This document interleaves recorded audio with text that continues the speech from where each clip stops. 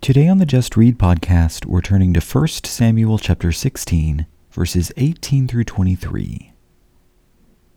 Saul's rebellion has led God to afflict him with an evil spirit. To calm his mind, Saul seeks a musician to play for him.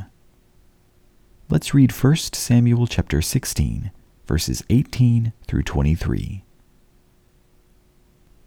Then one of the young men said, "Behold, I have seen a son of Jesse the Bethlehemite who is a skillful musician, a mighty man of valor, a warrior, one prudent in speech, and a handsome man. And the Lord is with him." So Saul sent messengers to Jesse and said, "Send me your son David who is with the flock." Jesse took a donkey loaded with bread and a jug of wine and a young goat, and sent them to Saul by David his son. Then David came to Saul and attended him, and Saul loved him greatly, and he became his armor-bearer. Saul sent to Jesse, saying, "Let David now stand before me, for he has found favor in my sight."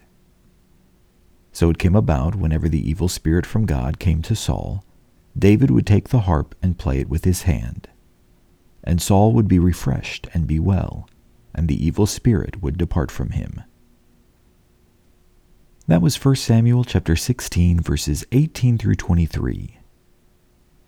Saul's request for a musician ironically brings David, Saul's newly anointed successor, into the palace.